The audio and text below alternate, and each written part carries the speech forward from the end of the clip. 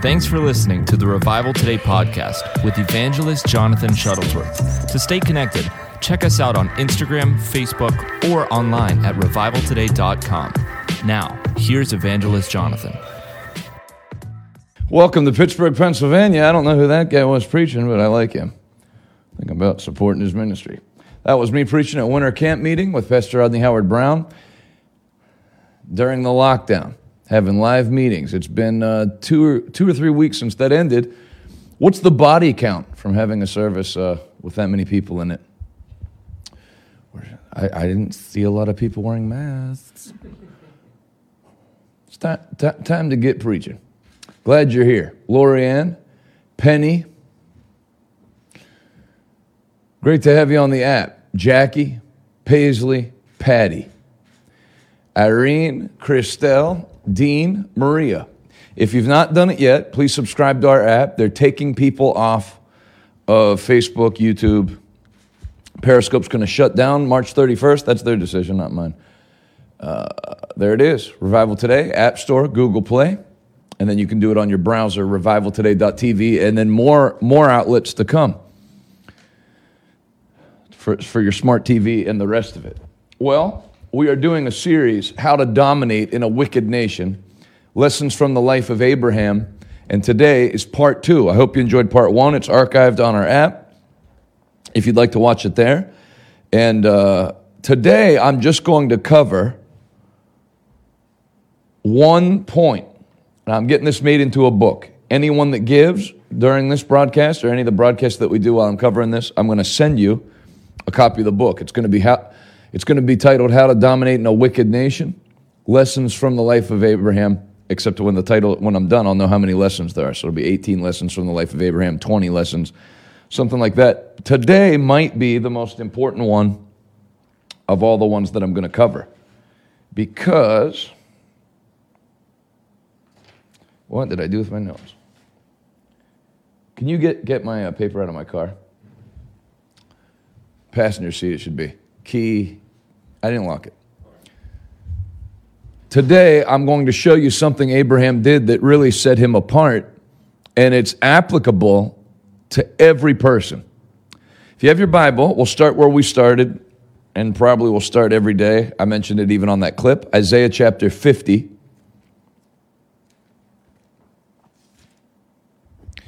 Tonight on Check the News, we're doing a huge giveaway show. Just a big thank you to everybody for sticking with us. Thanks, Nick.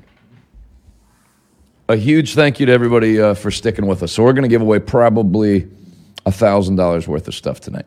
11 o'clock, spend your Friday with us. Isaiah 50, verse 1. This is what the Lord says. Sorry, it's Isaiah 51, verse 1. This is what the Lord says. Listen to me, all who hope for deliverance, all who seek the Lord. Consider the rock from which you were hewn, the quarry from which you were mined. Yes, think about Abraham, your father, and Sarah, who bare thee, who gave birth to you. Abraham was only one man when I called him, but when I blessed him, he became a great nation.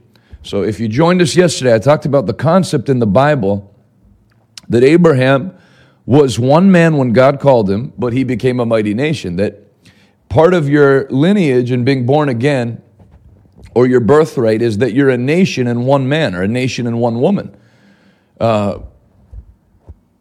There's a woman that is the CEO of a company. The company IPO'd yesterday. It went up 70%. She's a 31-year-old billionaire. And no telling how many people she has working for. Let me see how many people it says are working for.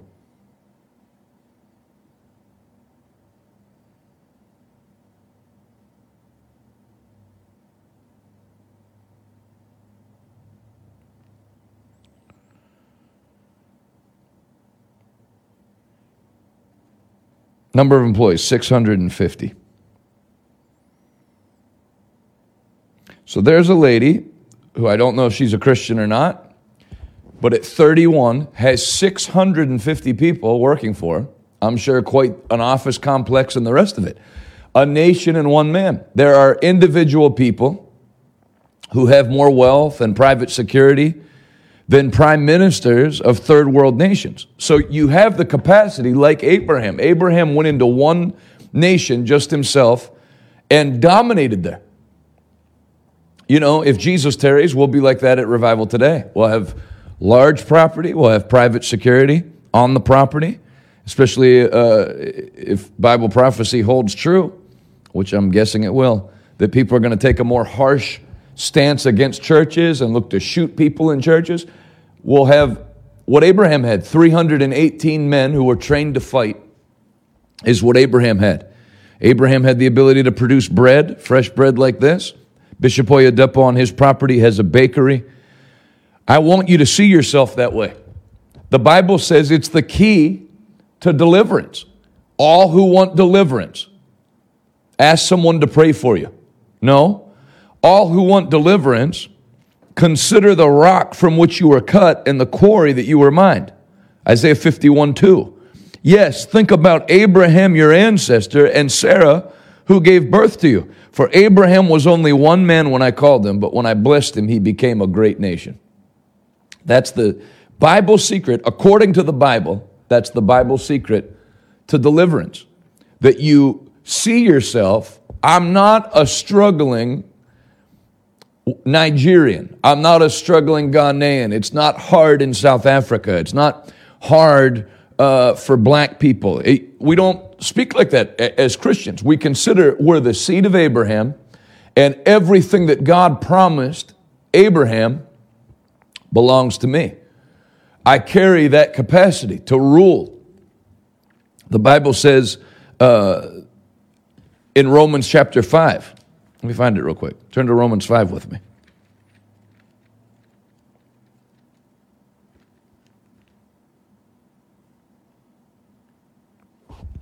For the sin of this, Romans 5:17. For the sin of this one man Adam caused death to rule over many, but even greater is God's wonderful grace and his gift of righteousness. For all who receive it will live in triumph over sin and death through this one man, Jesus Christ. Now let me look at that in different. What's the translation? Is it Weymouth's translation? Can somebody help me in the comments? Where does it say that they will reign as kings in this life? Romans 5:17. See who finds it first. Reign as kings in this life.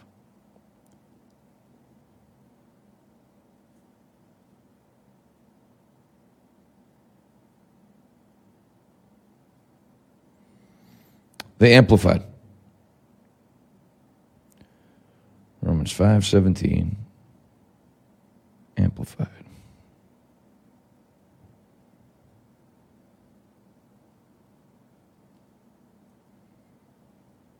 And Weymouth. I'll read them both. Romans 5:17. Thanks, control room. I didn't even know you knew where Romans was. Romans 5:17. For if by the trespass of the one, Adam, death reigned through one, much more surely will those who receive the abundance of grace and the free gift of righteousness reign in eternal life. Yeah, that doesn't say it, so it must be Weymouth.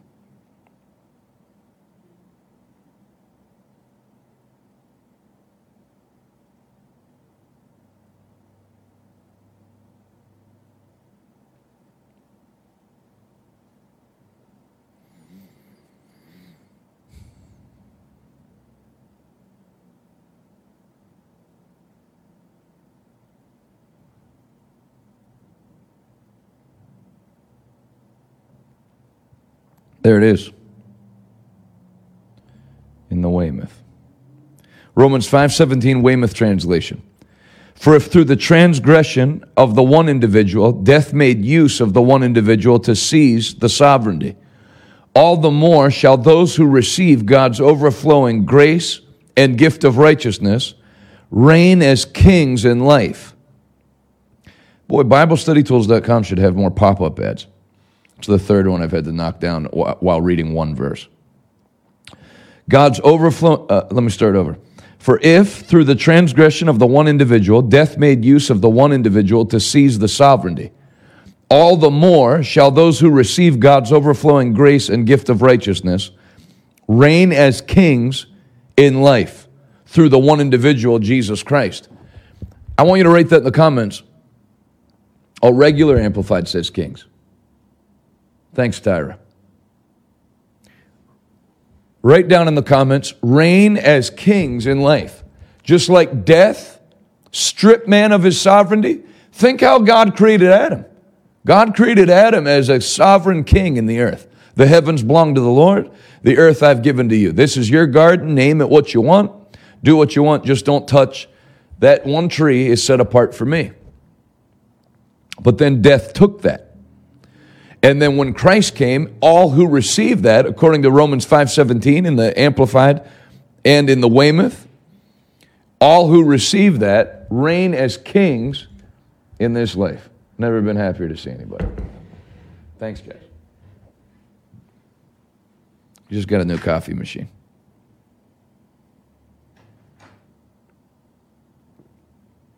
That's life-changing. Let me just enjoy this real quick.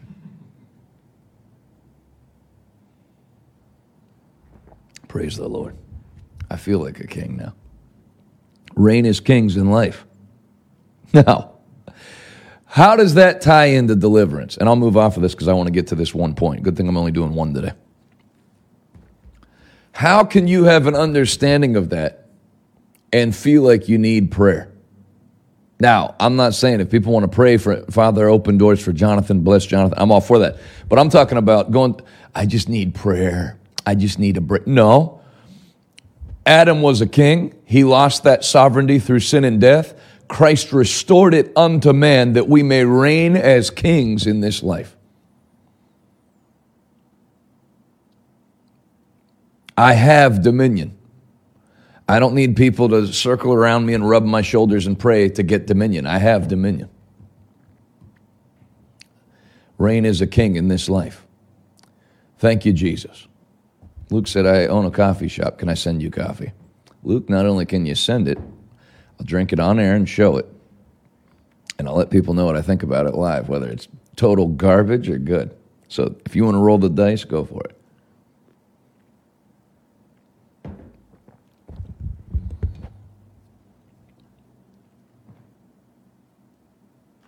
What if you started seeing yourself as a king?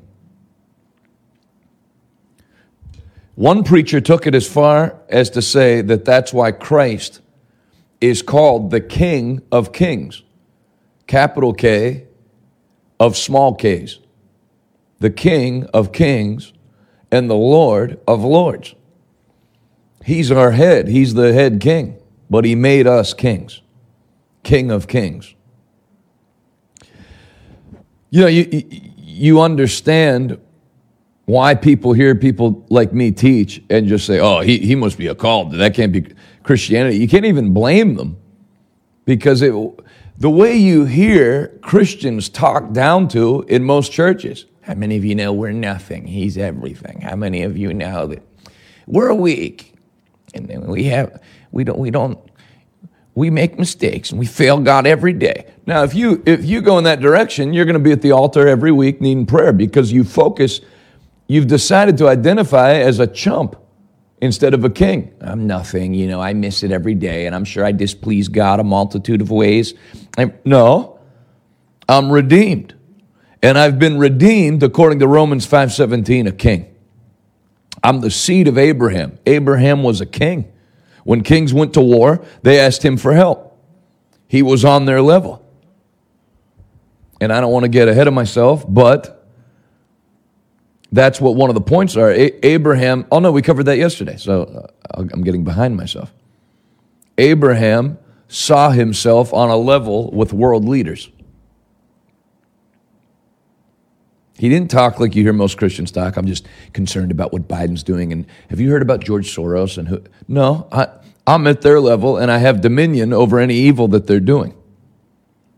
So I don't talk about a group of theys that have the capacity to do something to me. I have something from God to leave a deposit on this earth and affect my generation positively. And when I'm saying I know that, and then you need to feel that way because the Bible says so and the Bible's true.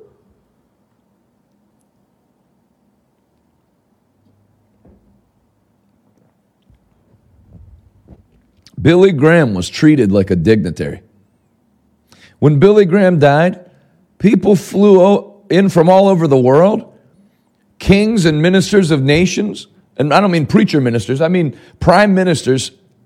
Everybody either came or sent something. Just like when a dignitary died. He's the second citizen to have ever been interred in state in the Capitol building. They drove his body down Billy Graham Parkway in North Carolina. The highway is named after him. So don't tell me it's like a theory. It works. The Bible's true. But it only works if you work it. Sam said the first time I heard the scripture preached about years ago was John Osteen. I didn't know he preached on that. That's great. I know I'm on the right track then. Well, look, so John Osteen, according to Sam on our app, said that John Osteen preached that. Well, what did that revelation produce for him? He owned the largest arena in Houston, largest church in America, one of the largest churches in the world. That's what it produced. So a lot of what happens in your life is going to be determined by whether you see yourself as a struggling chump trying to serve God, or that I've been, the chump is dead and I've been redeemed, brought back to life through Christ to reign as a king in this life.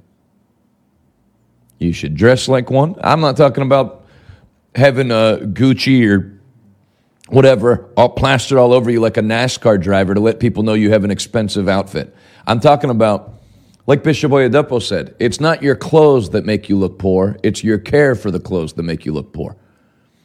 You should carry yourself with class and dignity. Stand up straight. Not use your mouth to put yourself down. See, and it's not arrogant. Well, I'm a king. Dallas, where's my dinner? I'm a king. I don't mean that. I mean, you just see yourself that I'm hooked up with Christ. I'm the salt of the earth. I'm the light of the world. I'm doing the world a favor staying here. For to me, to die is gain, and to live is Christ. So I'm here as a king, as an ambassador of heaven, a foreign dignitary from another kingdom, to help this place out. I don't need them. They need me. Some people would hear that and think that's arrogance. They can think whatever they want. I don't have any arrogance in saying that. It's just who I am. Jesus talked like that. Did Jesus talk like that or not? Did Jesus not say to everyone he was talking to, you are from below, I am from above? They got mad. They wanted to kill him. Because at least with me saying it, I'm telling you, you're in on it too. And if you're not, you can be by being born again. But at the time, nobody could be in on it but Jesus. So hey, just so everybody knows, you're from below, I'm from above.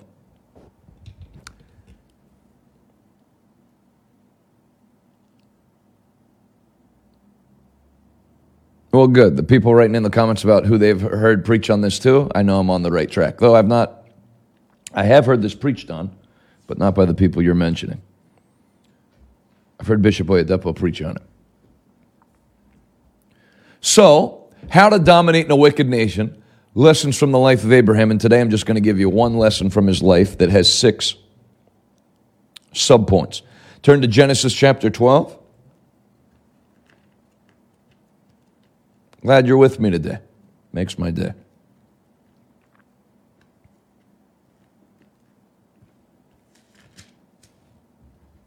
Genesis 12, 1-4.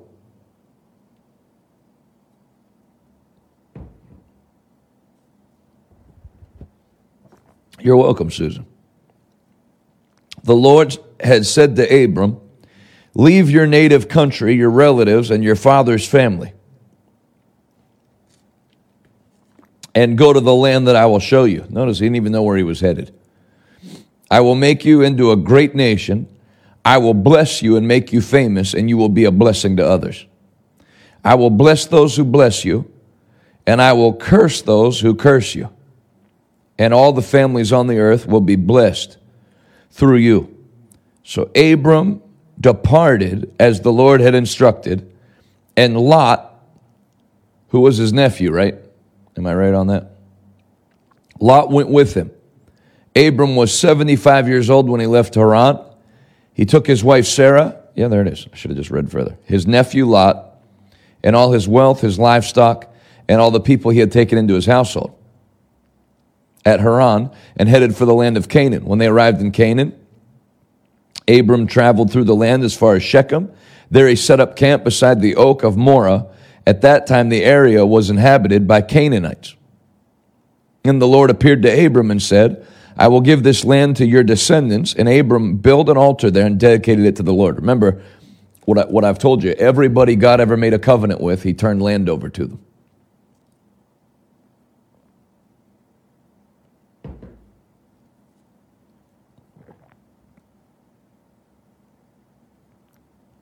After that, Abram traveled south and set up camp in the hill country with Bethel to the west and Ai to the east. There he built another altar and dedicated it to the Lord, and he worshiped the Lord. Then Abram continued traveling south by stages toward the Negev. How to dominate in a wicked nation. Lessons from the life of Abraham. Genesis 12, verse 1. What's the first thing Abram had to do? The Lord said to Abram,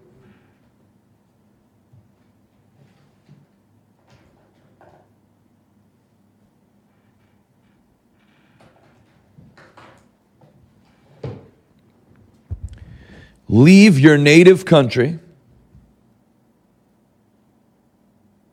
leave your relatives, and leave your father's family. I want you to write those three things down because that's basically what we're going to deal with for the remainder of our time together. Leave your native country, leave your relatives, and leave your father's family. And go to the land that I will show you. How to dominate in a wicked nation? Lessons from the life of Abraham. The only one we'll cover today. Abraham broke from his family to enter into his destiny. To some degree. Now, if you have a godly family like mine, then it'll be a smaller degree. If you have a family that doesn't have much regard for God and His Word, it'll be a larger degree.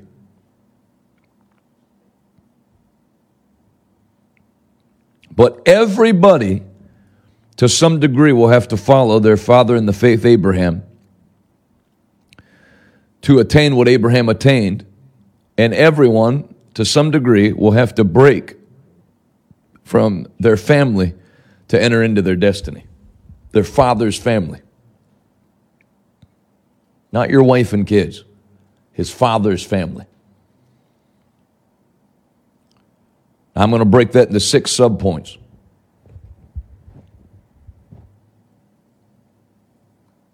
And I'm not even going to deal with leave your country. There's many people that are more Hawaiian than they are Christian. They're more black than they are Christian. More Spanish than they are Christian. And this may make me enemies. It needs to be said. There's a problem if a church is called a Spanish Pentecostal church. There's a problem. Black church. Just like it would be wrong to have a white church.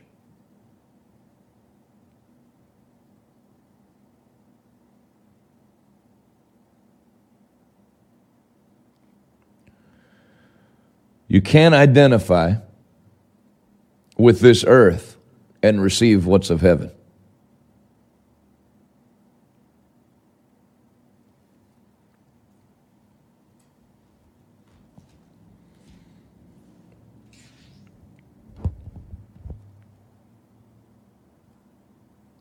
Abraham broke from his family to enter into his destiny. Number 1, many will not receive the best of God because their family has no regard or a light regard for God and His blessings. There's a lot of people I'm talking to right now. If you were honest, either A, your mom and dad, if you had them both, don't care much about God. Some don't care at all about God. That's actually easier because then at least you know that you got to go in a different direction. What can be more of a handicap is when your mom and dad are Christians, but they're lukewarm, half-hearted. They have a light regard for faith. Oh, that's that faith message. Yeah. Kenneth Hagin, yeah. I remember. I had a friend that went to Rhema. Light regard for the baptism of the Holy Ghost. There's people that are watching me that your mom and dad have gone to a full gospel church for 30 or 35 years and they've never been baptized in the Holy Ghost and spoken tongues. Why? It would all be the same reason. They have a light regard for it. Because the Bible says, blessed are they that hunger and thirst, for they will be filled. I was baptized in the Holy Ghost at 6 years old because I wanted it. I didn't hear them teach on that at kids camp and say, I'm sure that's great, but I don't think do I really need that in first grade? I think right now I'm a kid. I think that's more for adults. Peter was an adult. You actually don't see any kids in the Bible baptized in the Holy Ghost, so I don't even know if it's scriptural for him to give this altar call.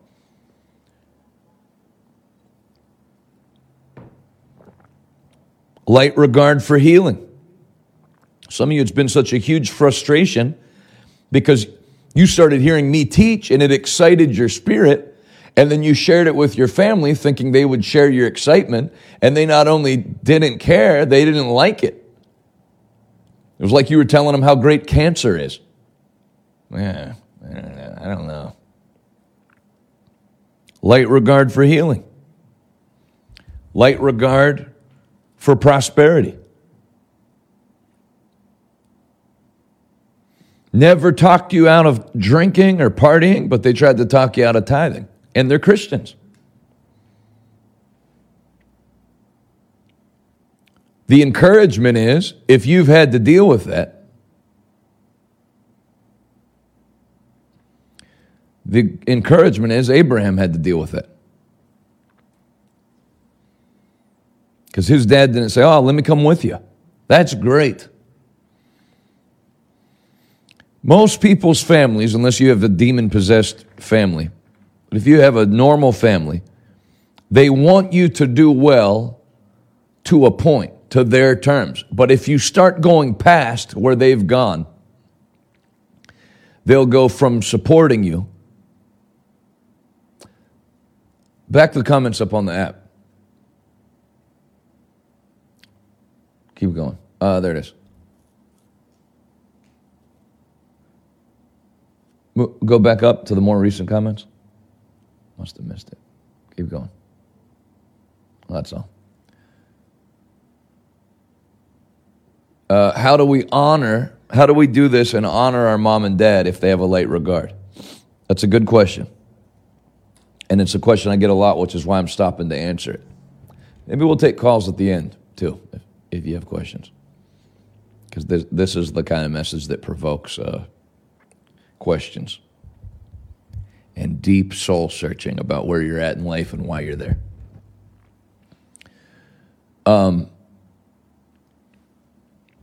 You honor your mother and father, but honoring someone is not allowing them to control your life. That has nothing to do with honoring your mother and father. So I hear people say that, their mom interferes in their marriage, or their mother-in-law interferes in their marriage. But how can we draw boundaries and still honor them? That has nothing to, the two things don't have to do with each other. If someone's crossing a line, because Jesus said, for this reason does a man leave his father and mother and cling to one wife. So honoring is not staying under their grip. Especially when you're not 15, you're 38. My mom doesn't, we would come to this church, but my mother really wants us to go to her church. You need to grow up. And there's a lot of families like that. The mom dominates the family, especially in the South, in the southern part of the United States. The mom is a bullheaded wench, so to speak. The dad's quiet and whipped. All the sons have to do what the mom said. You don't find that in the Bible. In fact, when God told Abraham, think of this, when God told Abraham to leave, Abraham never consulted his father or mother. Abraham never consulted his wife. So if Sarah is your root as a godly woman, then you got a problem if you're the type of woman, well, I know God told Abraham where to depart to the land he'll show us, but I told him as soon as God speaks to me, then we'll go. You're a wicked wench. You're not godly. You're not of Sarah. You're not of Abraham's lineage. You're an afternoon talk show character. You should be one of the guests on the Jerry Springer show. I told my husband we'll go there as soon as the Lord speaks to you. The Lord doesn't going to speak to you. The Lord speaks to the leader, and the man's the head of the home. Why I have anyone who follows me is beyond me, but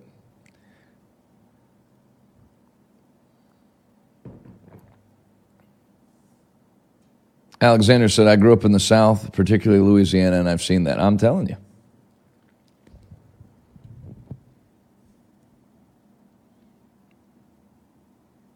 It's more prevalent in the South.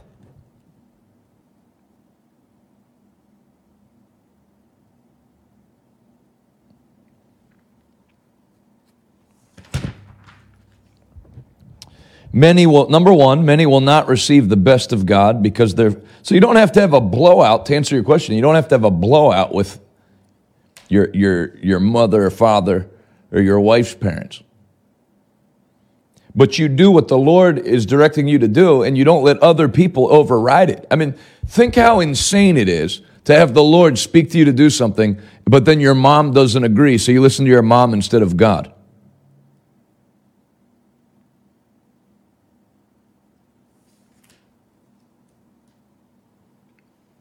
Let me find another scripture. This is what Jesus said. You know, Jesus was Middle Eastern. That stuff with the moms and stuff doesn't go on in the Middle East. You know, Osama bin Laden, I wanted to bomb the Twin Towers, but my mom said she'd be very angry. They go. We find the scripture.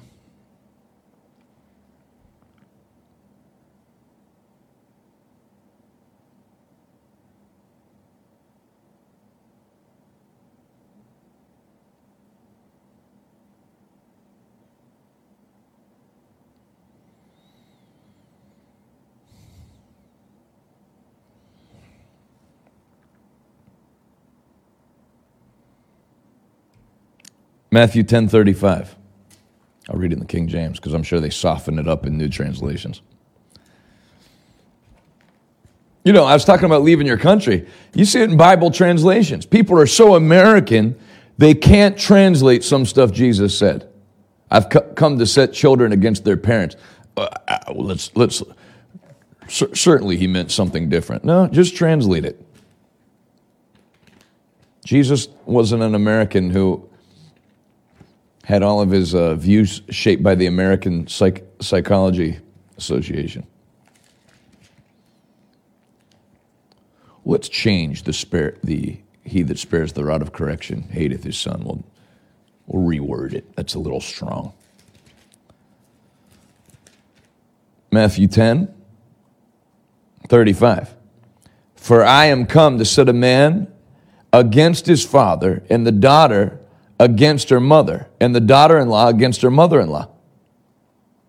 And a man's foes shall they be of his own household. Sorry to admit this, I didn't know that was a scripture. Probably because I normally read New Living, and I'm sure they butchered it. So does that scripture come right in alignment with what we're talking about? Matthew 10:36, you should write it in the comments. A man's foes shall be of his own household.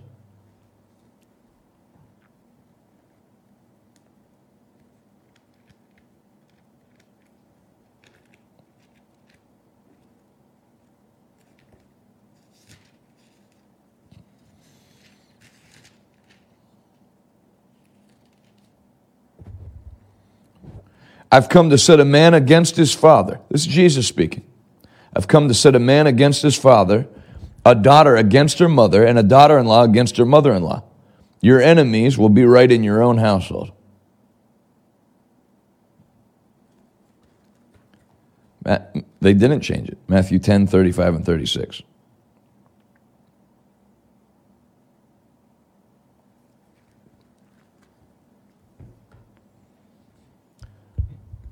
If you're going to do what Abraham did, you're going to have to conquer the enemies in your own household. That's where people miss it the most, I would say. Because if a homeless guy on the street that was demon-possessed told you, I don't want you going to that church. You're never going to make it. That pastor you listen to is a false prophet. You would just say, oh, that's a demon talking. But if it's your mother,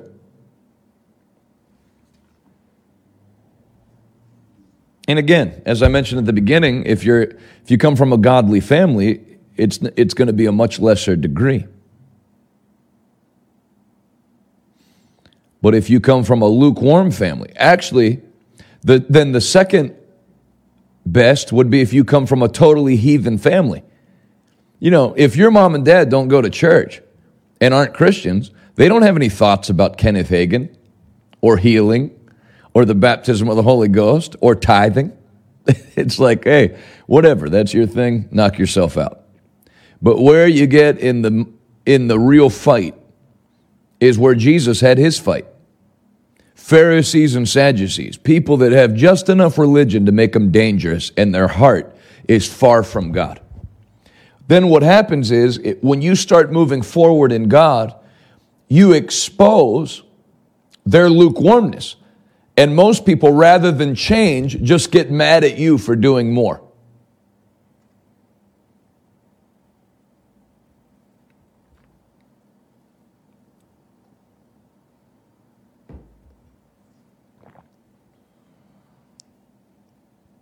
Number one, many will not receive the best of God because their family has no regard or a light regard for God and his blessings.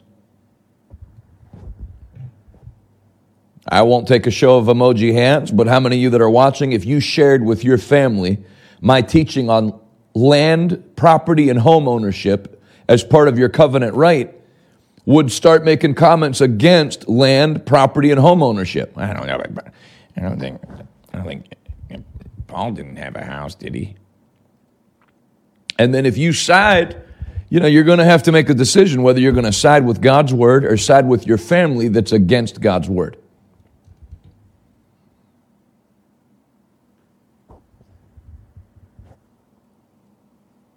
And for me, it's an easy decision. For Abraham, it was an easy decision. And you need to make your decision. Why halt ye between two opinions? Why waver between two opinions? Don't try to toe the line and do, okay, I'll back off of the blessing a little, but then I'm also going to keep it at an acceptable level where my family's not that upset or doesn't think I'm that crazy. Abraham, leave your country and leave your father's family. Because I want you to hear this. You're either going to recycle another generation of how far your family's gone. It's like there's a barrier in the spirit realm that your family's never crossed. And you can either stay back behind it too, or you can say, like Abraham, I'm going to break that barrier and I'm going to take new ground. And I hope your decision today is I'm going to break that barrier and I'm going to take new ground.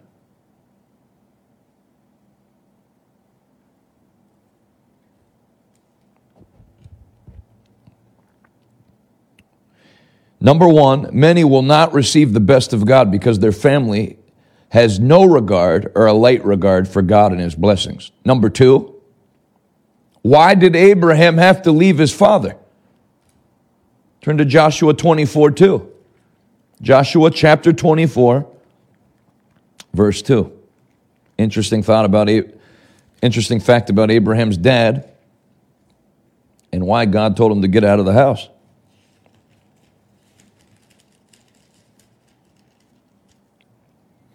Joshua said to the people, "This is what the Lord, the God of Israel, says. Long ago, your ancestors, including Terah, the father of Abraham, lived beyond the Euphrates River, and they worshiped other gods. But I took your ancestor Abraham from the land beyond the Euphrates and led him to the land of Canaan."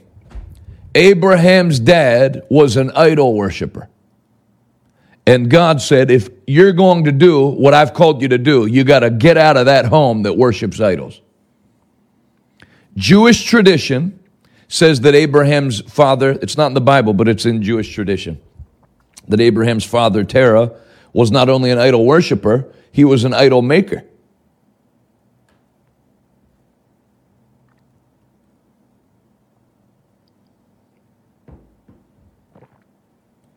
Abraham's dad was an idol worshiper, number 2.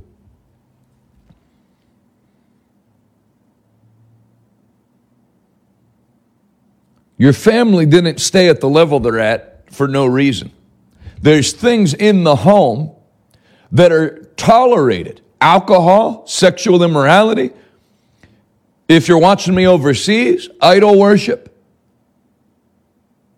false gods.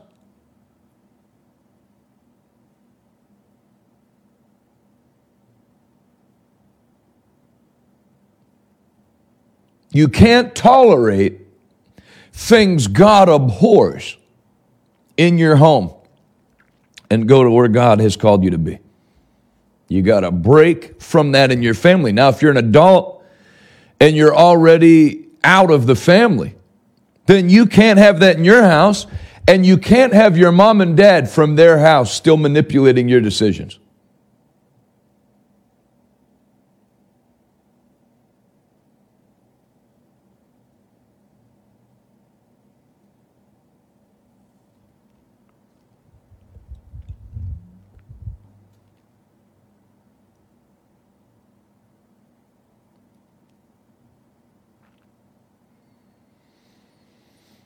Somebody said advice on your husband worshiping an idol and not knowing it. Listen, I'm not an American preacher. I'm a preacher who lives in America. I know that here, because idol worship isn't prevalent, they say, how many of you know an idol is anything that takes the place of God in your life? No, an idol is a graven image that people worship. It's a false god.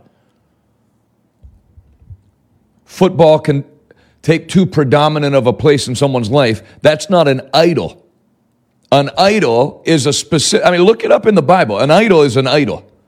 It's a graven image that people worship instead of God.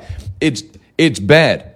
Nations that worship idols have much stronger prevalence of demon possession when you go there to preach. All that. Thou shalt have before me. God didn't say, now don't have anything before me. He said, you shall not have any graven images before me. So I'm talking about actual idol worship.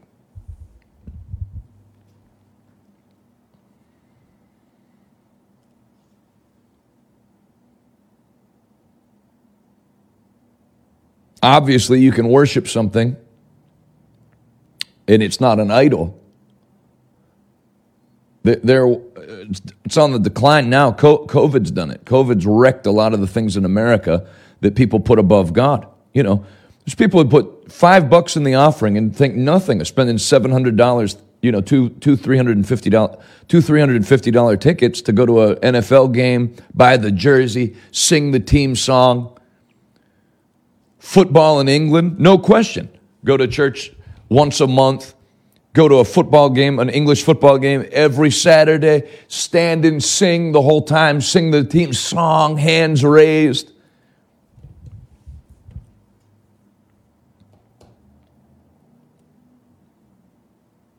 Man was created to worship.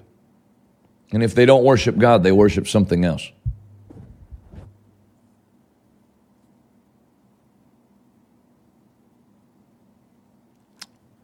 Number 3. Now, I want to ask you before we move on number 2, off of number 2. What idols? Now, if you're like me, it's none. There were no idols in our home. There were no wicked things kept in our home.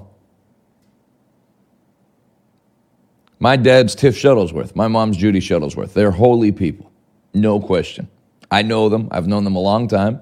I've known them as intimately as you can know two people. They're holy people.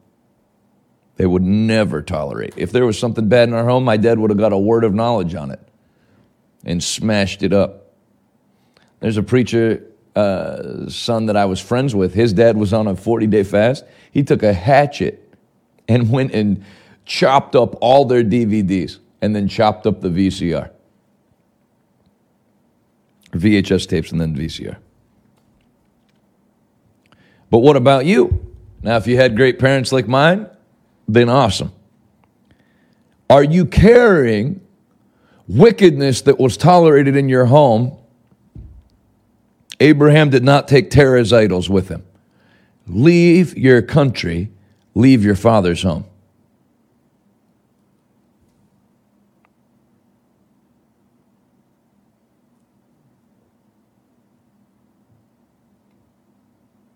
Number 3,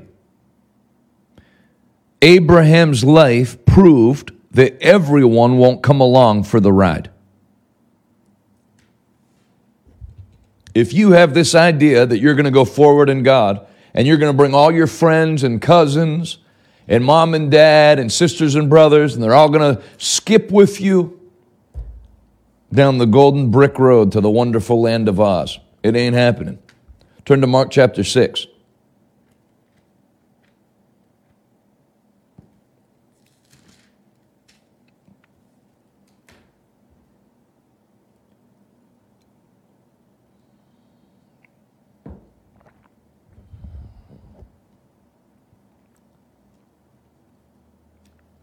Mark 6:1. Man, that is good coffee.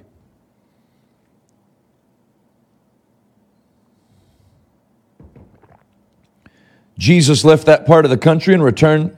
Let me ask you this. Here's a good way to know if you've successfully cleared your house out.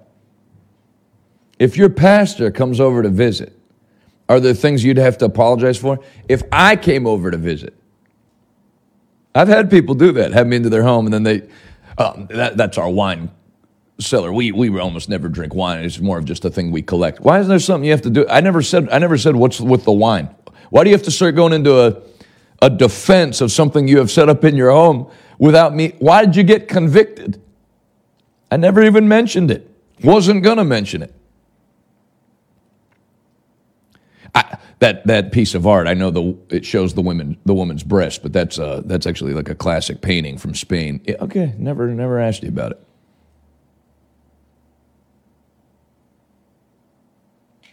Yes, I can see you on my site, Susan. I can see everybody's comments.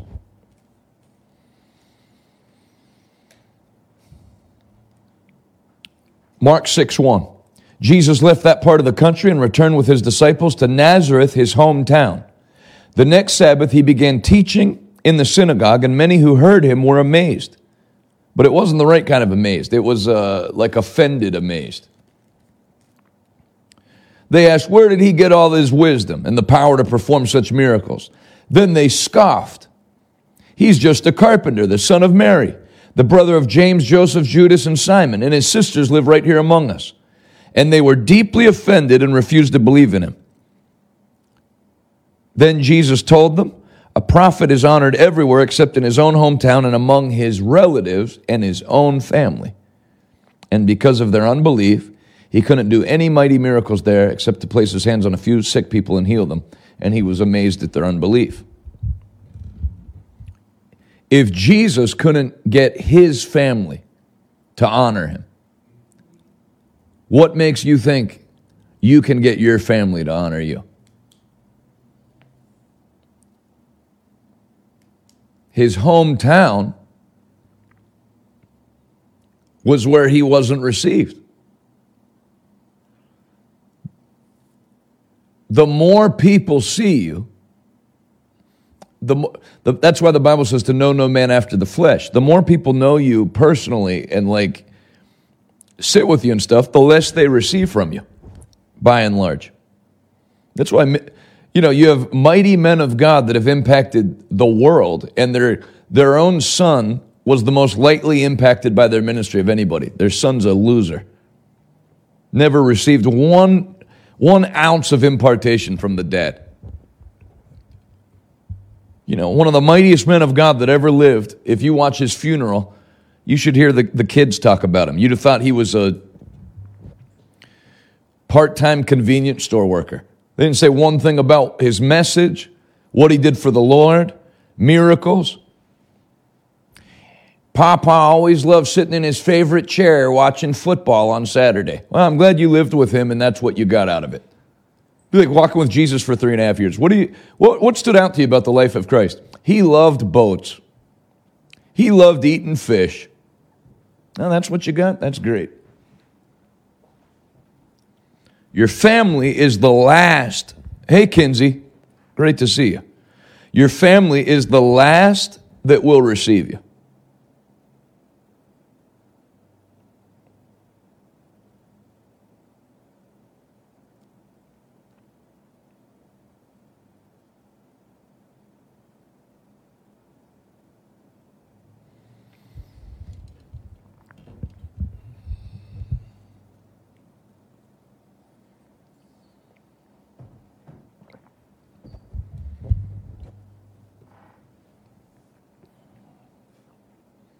So if Jesus couldn't do it,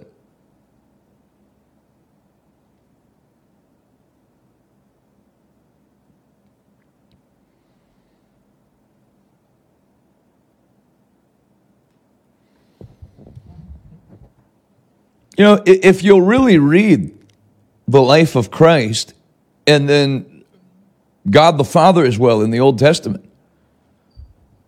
you'll realize you can do everything right and it not affect someone. You can beat yourself up, man. What could I have done differently?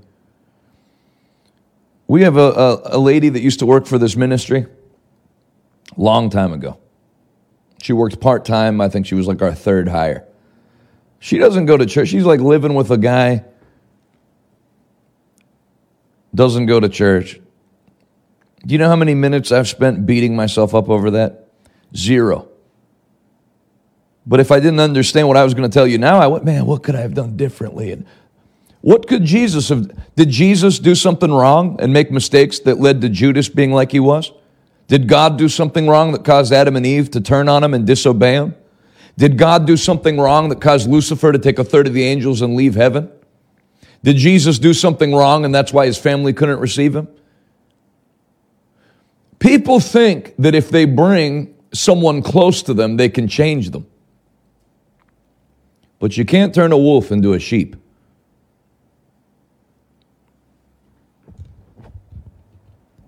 Jesus laid the word out, and people were free to be whichever one of the 4 grounds that they were.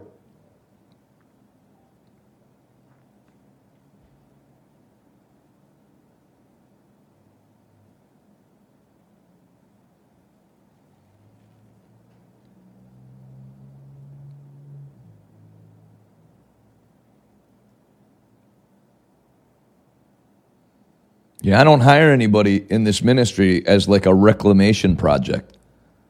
Jonathan, my son's been on and off of drugs. I just really feel like if he could get around your ministry, it would help him. Yeah, maybe.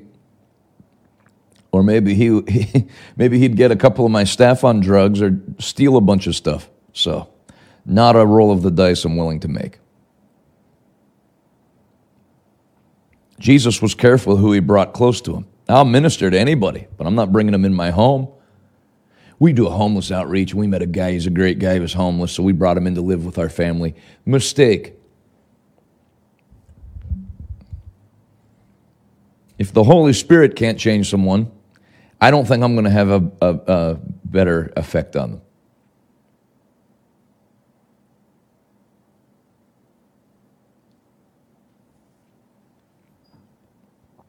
Sarah said, can you do everything right and still have your kids go down the wrong path? You can do everything right and have anybody go down the wrong path. That's what I'm saying.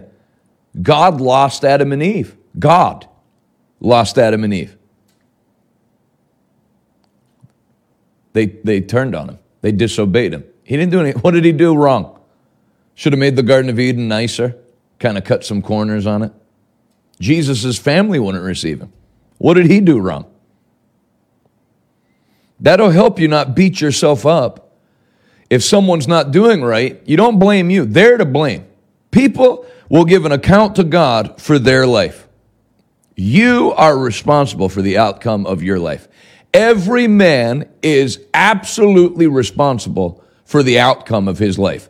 God's not responsible. The devil's too small to blame. Other people aren't responsible. I will give an account for what I did with this. Nobody else. Every man is absolutely responsible for the outcome of his own life, not God.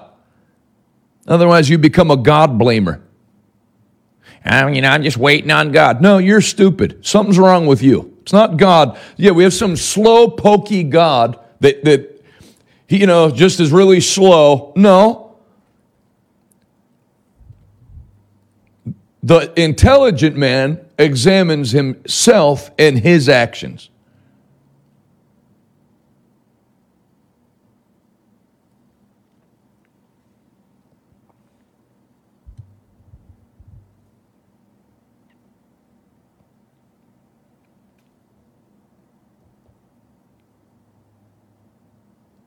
Number 4. So number 3, everyone's not going to come along for the ride. And you'll wear yourself out trying to get people to agree with your decisions. I want you to write this down. 90% of the stress in life is caused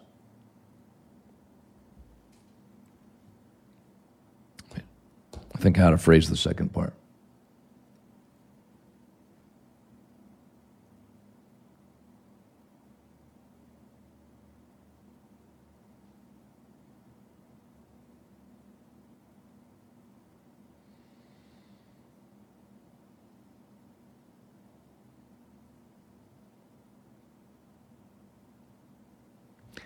Is caused by caring about the actions and approval of others. Someone can write that down for me. That will help me. 90% of the stress of life is because you've decided to care about the actions or approval of others. There's people right now, the reason you're not happy is you want your daughter to make a certain decision. She's making a different you don't do that.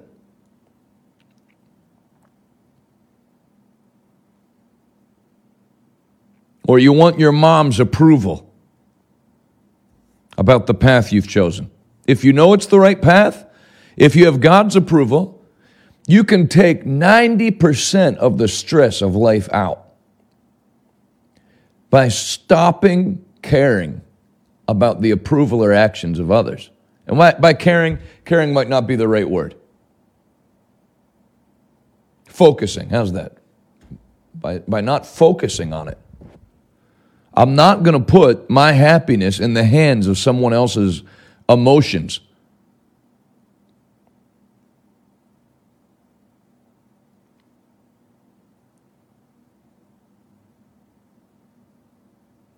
I just wish my mom, if she could see my husband the way I see him, she would like him. Who cares whether she, who's she?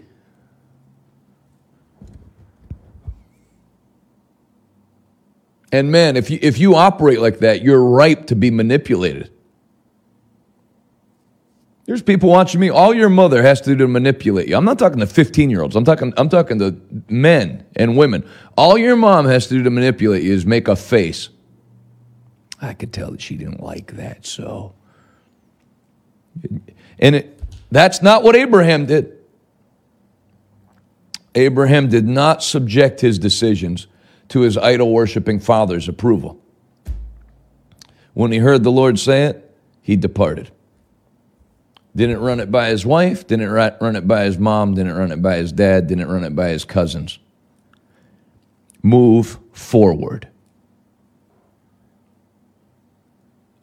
you would have a hard time being more stress-free than me. I'm very, almost like problematically relaxed. And one of the reasons is I am divorced from the approval or actions of others affecting my daily happiness.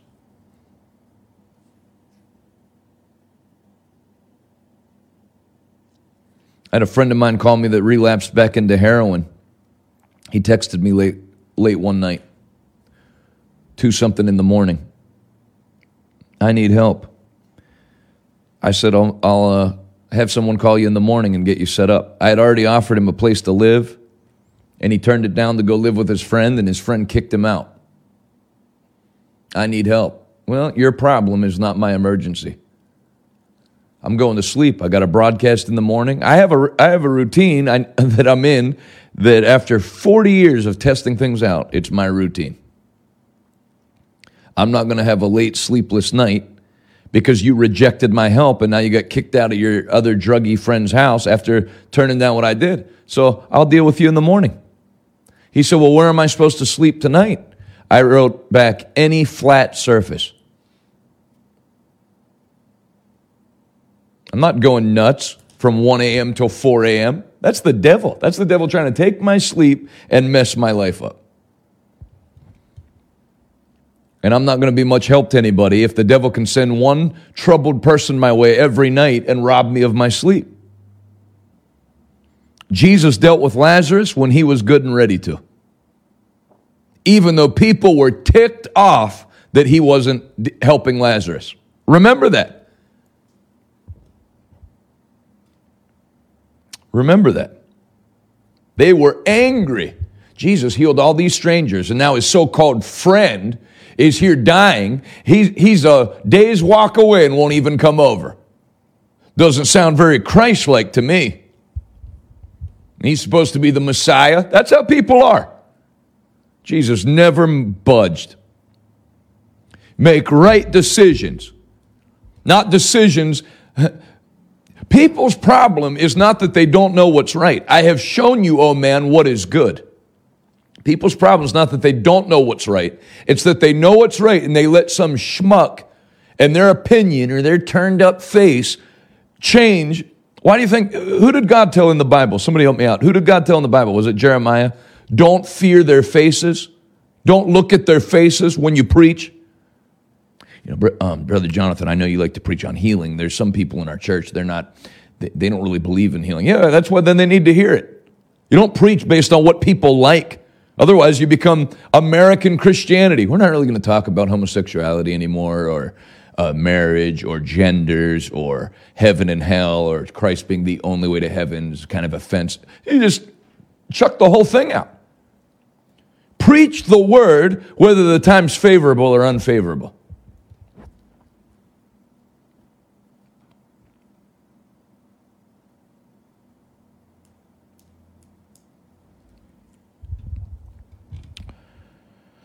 Number 4. So number 3, everyone won't come along for the ride, even Jesus' family. Number 4, write this down in the comments first. I am not superior to Jesus. So if Jesus couldn't make it work,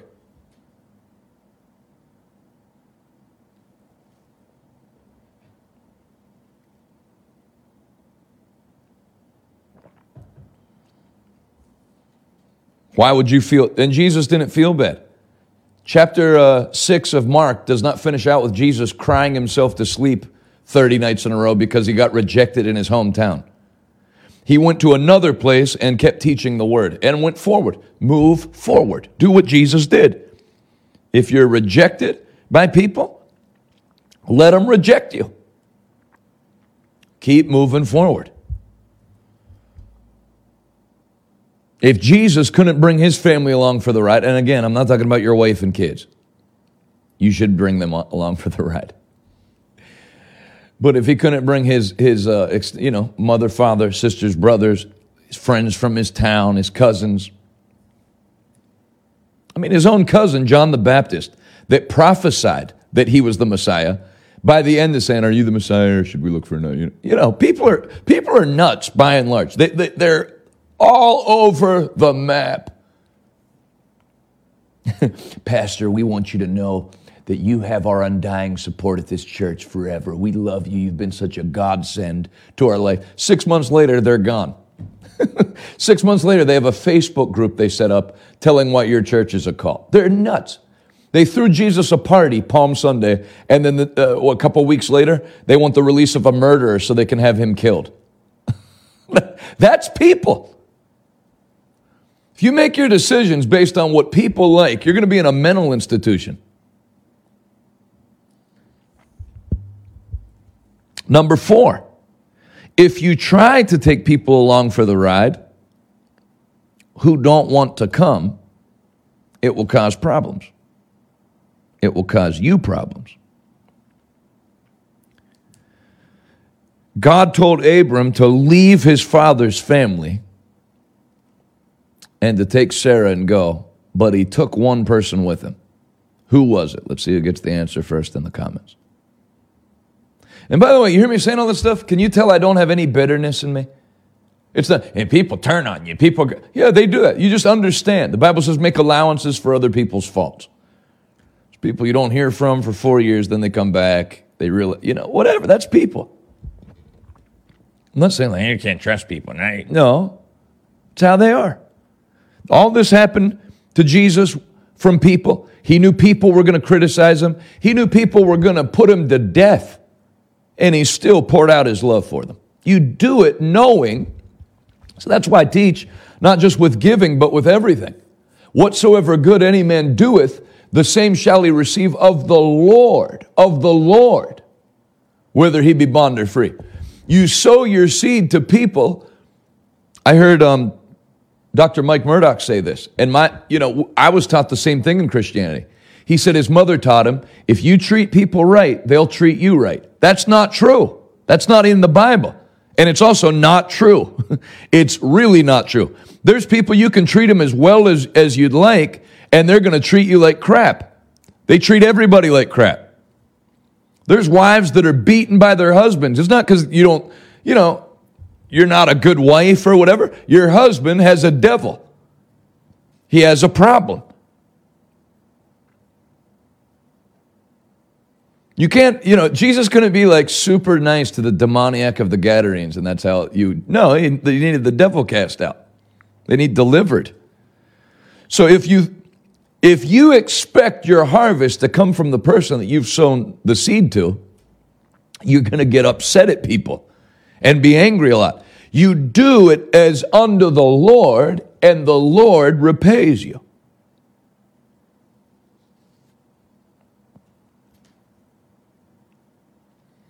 I gave $40,000 to that church in Hawaii. Almost $250,000 has come back in the 21 days since then from unexpected sources. That church may never give me any money.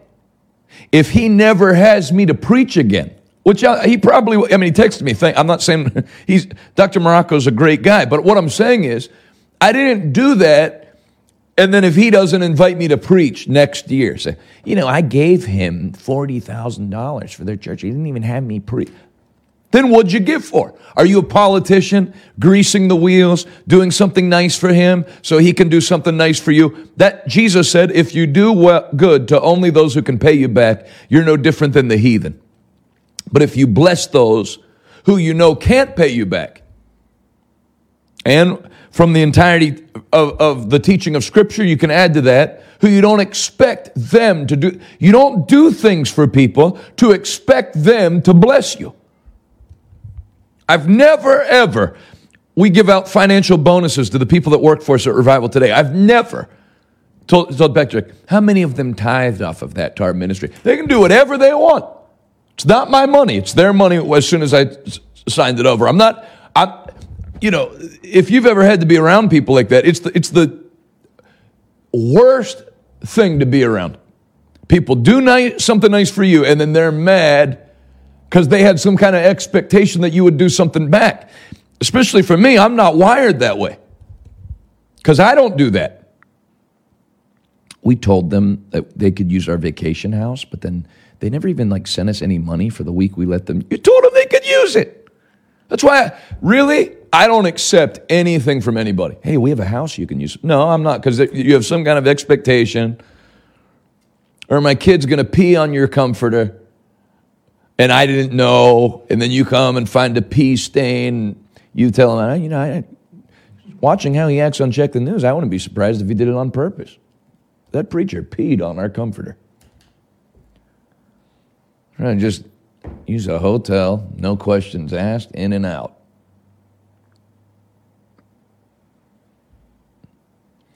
There's a young lady, her name's Nico. She messaged me on Instagram.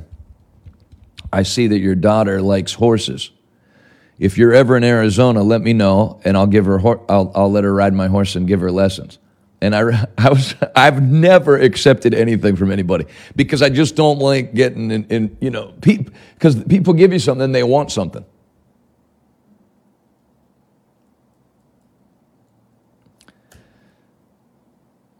So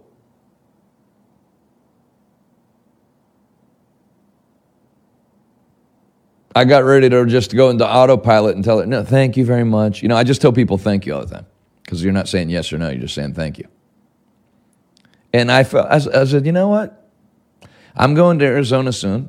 Camila would have a good time. I'm going to take her up on it. And I wrote to her, this is the first time I've ever done this, but I will accept your offer. And it was the Lord. That was one of the best days I've ever had in my life, watching my daughter ride that horse. So there are really good people on the earth, And there are people that do things out of just a heart of love, like I do. I've been sending food to people probably every other day. I'm talking some of the best food in the country. Steaks, mostly steaks. I sent a tea set to a pastor's wife from a tea place in Boston that's the best tea I've ever had. I know Boston likes to dump tea in the ocean. I didn't know they were also good at making it. I'm not looking for anything back. I'm sending it to people that I'm actually just really thankful for them. The older I get, the more I realize no one ever, when you're young, it's like, why isn't that guy having me preach? But then now it's like, no one has to have me preach. Nobody has to do anything for me. Nobody has to send. None of you owe me $1. That's why I send you books to say thank you when you give. I'm not due any money. You don't owe me. So I'm very thankful for people who have been kind to me. And instead of keeping a list of people who have been bad to me, I keep a list in my mind of people who have been really good to me.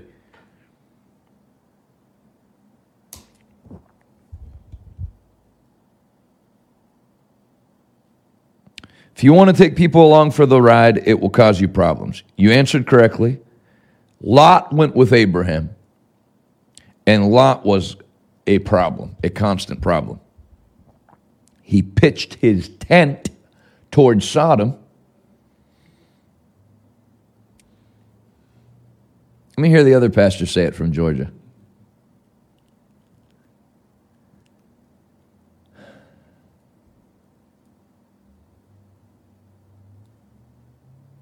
And then the following week, last week, we were talking about Lot. And we were talking about Sodom and Gomorrah. And we were talking about how Lot chose to go pinch his tits. Excuse me. Pitch his tents. Pitch his tents is what I said. And you heard nothing else here. This is church, my gosh.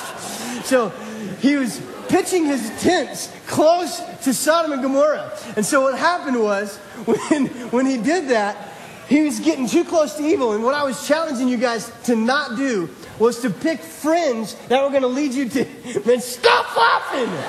All right? Man, am I red right now? Holy cow. Allie, I hope this isn't on videotape. Not only is it on video, they completely uploaded it everywhere. So, what I was saying is that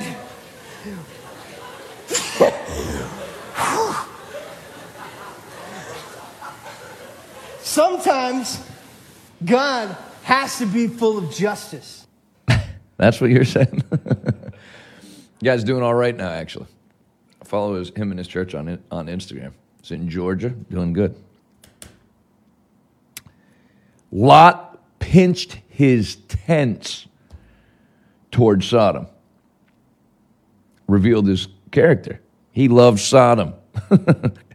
He saw Sodom and Gomorrah and was like, you know what? That's a pretty great place to go take your family to live. Abraham built an altar, stayed away from Sodom and Gomorrah. Lot was captured. Abraham had to go rescue him at his own expense. Lot created problems and was a drain on his blessing. Don't try to force somebody along with you.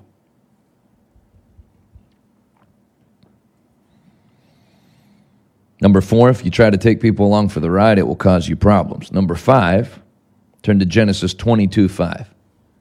Genesis 22:5. He is acting like he's on meth, Pastor Mike. I was thinking the exact same thing. You could also tell he watched a lot of Chris Farley movies back then. It was like if Chris Farley was a pastor. Genesis 22:5. Stay here with the asses, Abraham told the servants. The boy and I will travel a little farther. We will worship there, and then we'll come right back. But he was not intending to come back with Isaac. Number 5, sometimes you have to go alone. Sometimes you have to go alone.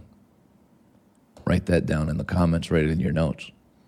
If you're going to do what Abraham did and get what Abraham got, then you're going to have to follow Abraham's path. Sometimes you have to go alone.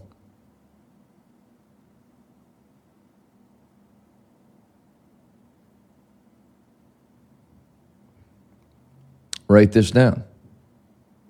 If you walk with many. If you run with few. If you fly alone.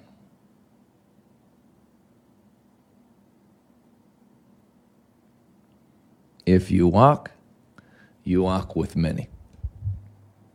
If you run with few. And if you fly alone.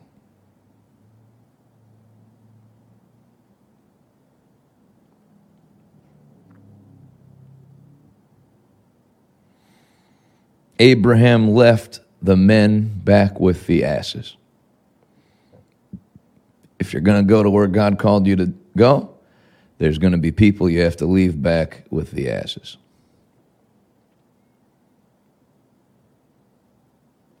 Take it both ways.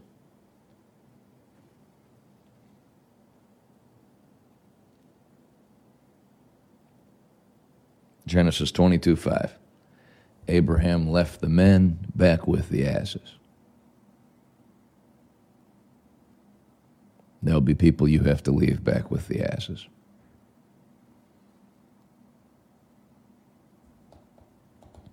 Number 6, finally. Though sometimes you have to go alone, number 6, like Abraham, God will give you the power to be the first to break through and start a new chapter in your family.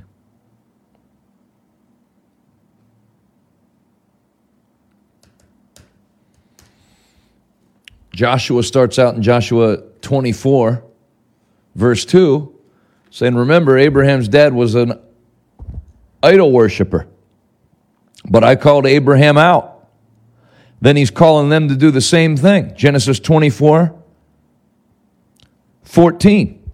Joshua 24, 14 and 15. So fear the Lord and serve him wholeheartedly. Put away forever the idols your ancestors worshipped when they lived beyond the Euphrates River and in Egypt, and serve the Lord alone. But if you refuse to serve the Lord, then choose today whom you will serve.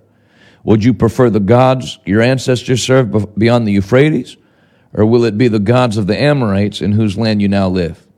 But as for me and my house, we will serve the Lord. The same boldness Abraham had to break away was still with Joshua, and it's still available to anybody who'll make up their mind that they're going to serve the Lord.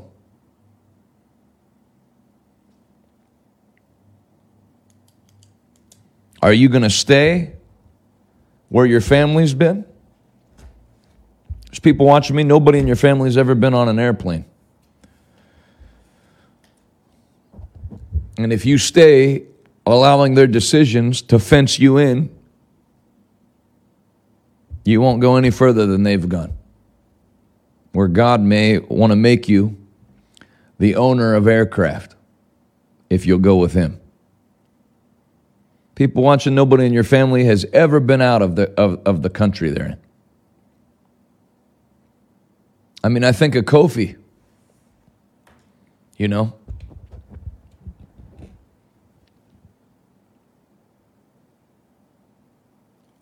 Kofi has soared. Now is back in Ghana setting stuff up to bless his nation. He went out alone.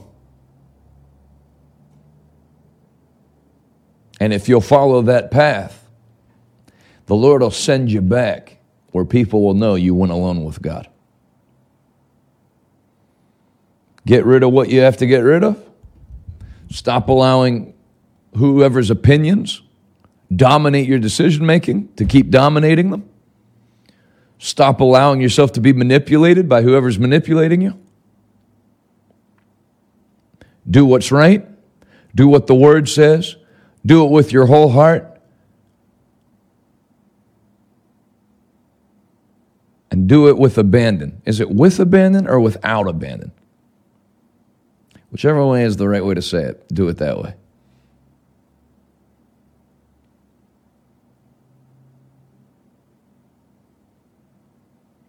Anything the Lord spoke to you about while I was teaching this, make the decision today.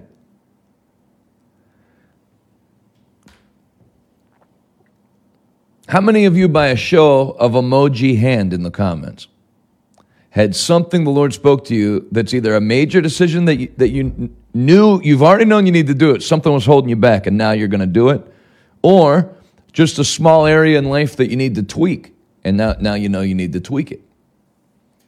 Get rid of a lot.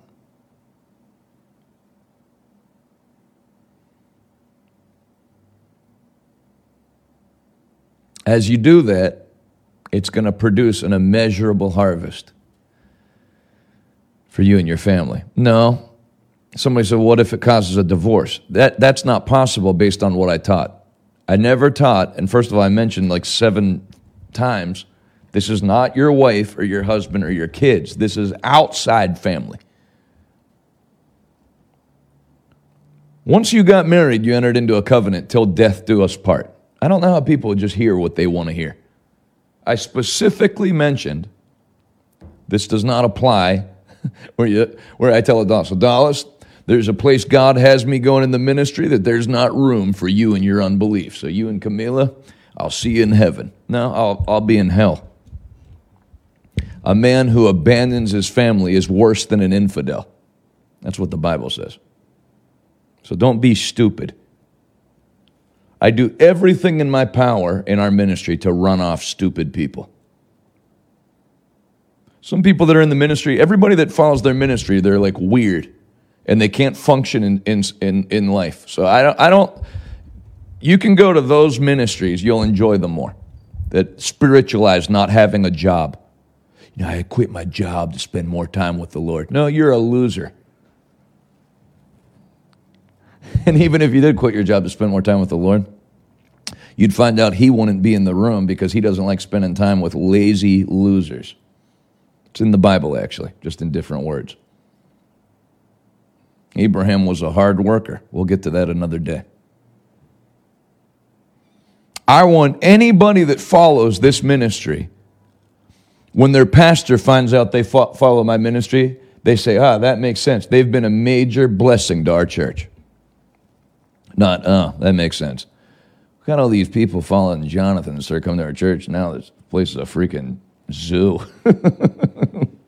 filled with unemployed bums.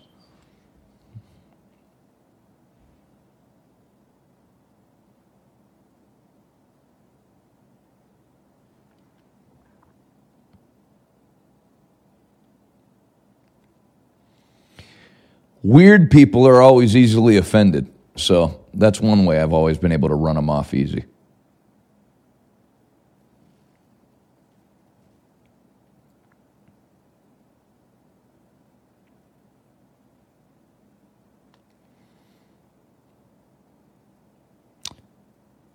Scroll down on the app.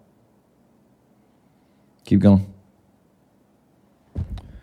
What if you know God is telling you, but your wife will not go and thinks the opposite? You bring her into alignment. You're the leader of the home, be the leader of the home. Let me just tell you this. I'll answer the question this way.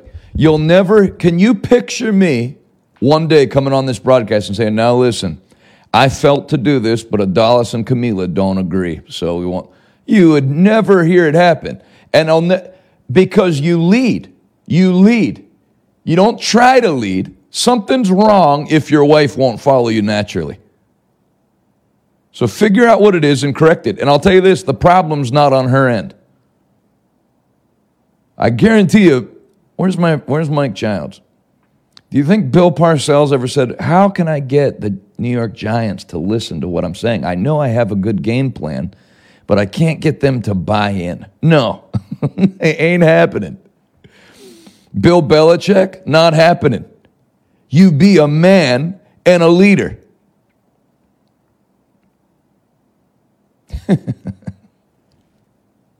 Be a man.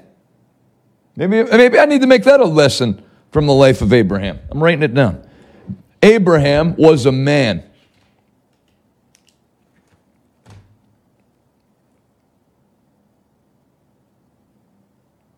Was a man. I put it in my notes so we do a whole day on it. Hey, since we can't play the video without the broadcast getting taken off, get me the audio of the singer in Godfather 1 whining to the Godfather that they're not giving him the part in the movie and he doesn't know what to do. And he says, you can just put in Godfather, you can start by being a man. But I don't want just him saying you can start by being a man. I want the guy whining about how nothing's working out for him first. And his advice is he slaps him in the face and says, you can start by being a man. That's good advice. That's godly advice. It's like the guy when I was preaching in Plattsburgh, New York. My son has been yelling at my wife, and he's even hit her sometimes. What should I do? I'm thinking his son's like 21, going to talk to him about getting the sheriff involved. I said, how old's your son? Oh, this is him. He was 5. I hit my mom when I was 4. It happened one time. And I actually can more clearly recall what happened to me after I did that than I can what I had for dinner last night.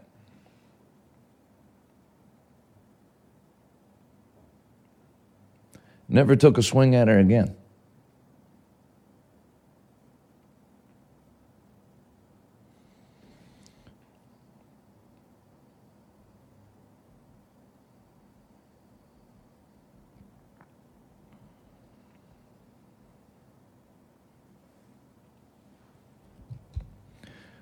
Can I tell you something?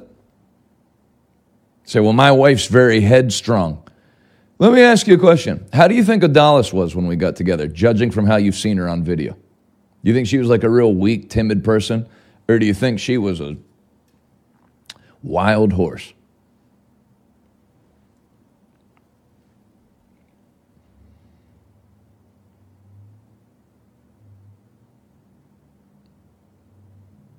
So, if you think I'm able to lead my wife in my direction because she's just some passive loser that'll do whatever anybody says, you've obviously never seen her speak. I haven't met. Yeah. Maybe Adonica Howard Brown is stronger because, to drive to Pastor Rodney's meetings and carry the medical equipment for Kelly. She's a strong lady. So maybe her. But other than that, I don't know. I don't know if in all my travels if I've met a stronger lady than my wife.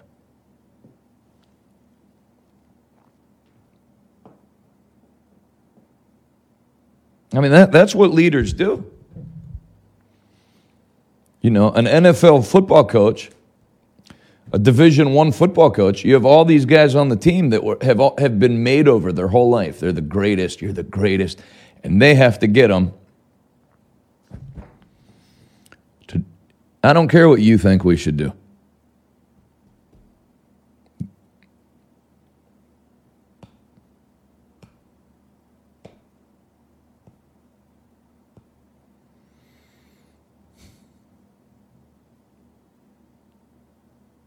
What was I waiting for? Oh, you have it or no? Have you found it? All right, good. This is worth waiting for. This clip will be very edifying. This is How to Dominate in a Wicked Nation, Lessons from the Life of Abraham. When this is all done, I'm making it into a book. I will send the book to anyone who gives an offering of any size today to stand with us as we preach the gospel. That's why I like having Adalis on here to teach. She role models for women how you can be strong, and she's not a problem to me. She's a blessing to me. You still function as a wife and mother. It's not you just being some ghetto afternoon television guest.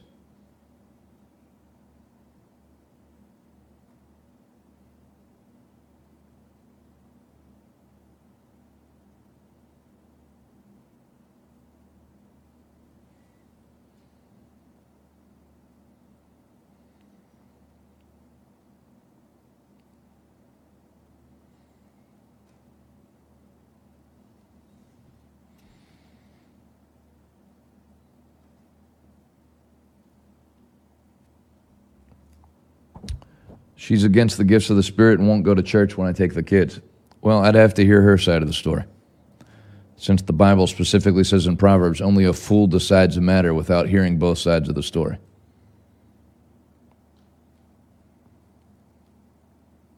Everybody's wife or husband's a horrible person when you only hear about it from them. Then you get them together in marriage counseling. It's like, hey, actually, she's all right. You're nuts.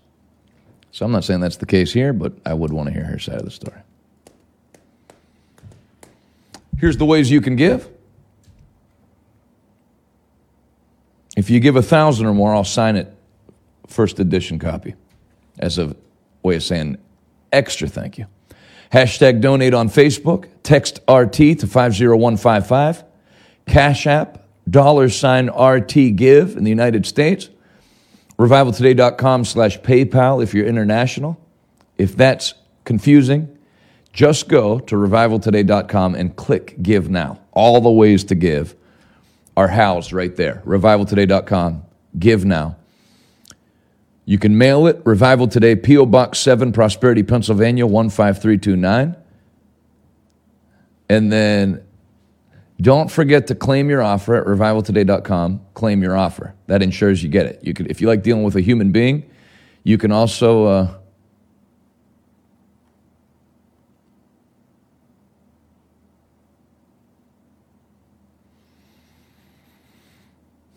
call 412-446-2332.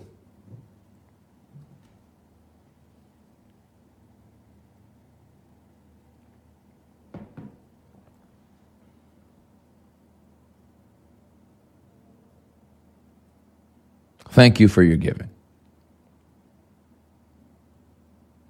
Marianne, who I like a lot, said, we left Canada to go to River Bible University, left everything behind after God brought us back to Canada for Matthew to lead all the First Nations of Canada. God is good. Then he took us back to the Cree Nation, and this is where we are now. That's how it goes. If you do what Abraham did, you get what Abraham got. Thank you, Sue. $500. God bless you. If you do 500 or more, we'll send you a Revival Today Covenant Partner Bible, along with the other stuff I said. Okay. This is a character that was based on Frank Sinatra, whining to the Godfather that they won't give him a movie part that would really help his career, and he doesn't know what to do. And then you're going to hear the Godfather's advice, he says, I don't know what to do. And he slaps him in the face and says, you can start by being a man. That's what you can do. And then starts mocking him, crying. I don't know what I'm going to do. Roll it. I don't know what to do. My voice is weak. It's weak. Anyway, if I had this part in the picture, it puts me right back up on top again. But this man out there, he won't give it to me. The head of the studio. What's his name? Waltz. He won't give it to me, and he says there's no chance. No chance. A month ago, he bought the movie rights to this book, a bestseller. And the main character is a guy just like me. Why, I wouldn't even have to act. Just be myself. But, Godfather, I don't know what to do. You can act like a man! What's the matter with you? Is this how you turn out a Hollywood Pinocchio that cries like a woman? What can I do? What is that nonsense? Ridiculous.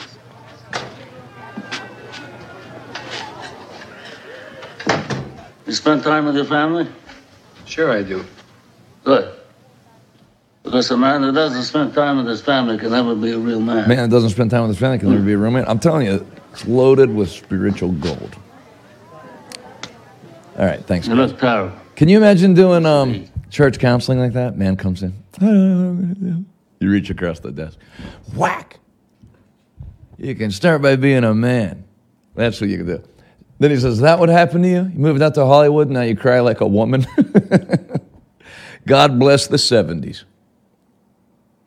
We're going to try to bring it back here on Revival Today. Hope that blessed you. Blessed me. Love you. Hope today blessed you. And I'll see you tonight on Check the News for a giveaway extravaganza. Oh, one last thing. You are ordered to come hear me at Bridgewater, New Jersey. Marked Faith Fellowship. 700 Commons Way, Bridgewater, New Jersey. One day only, 10 a.m. and 5:30 p.m.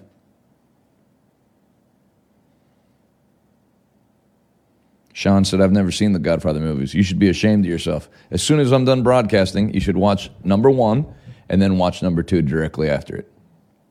Cancel whatever plans you have for the day. And take notes. Get a notepad and pen and take notes. It'll teach you how life works.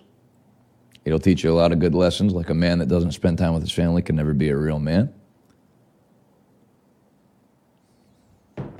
Come to Orange County, California. All right, Trish, I'll be there in 5 hours. I'll just stand in the middle of Orange County yelling, Trish, at the top of my lungs. And then you come find me. I'll be wearing a gold sweater with a blue collar underneath. Love you guys. Have a great day. Kenny, Pastor Mike, everybody. See you tonight. Hey, this is Jonathan Shuttlesworth. I want to thank you for listening to my podcast, or if you're listening to my wife's, thank you on her behalf. If you want to be more than just a casual listener and stand with us as we take the message of the gospel of Jesus Christ to our generation, go to revivaltoday.com and click Give Now and be a part of the 1,000 monthly partners that we're believing for. I have a special gift that I'll send to you today, and I'll say thank you in advance. Until next time, thanks for listening. See you later.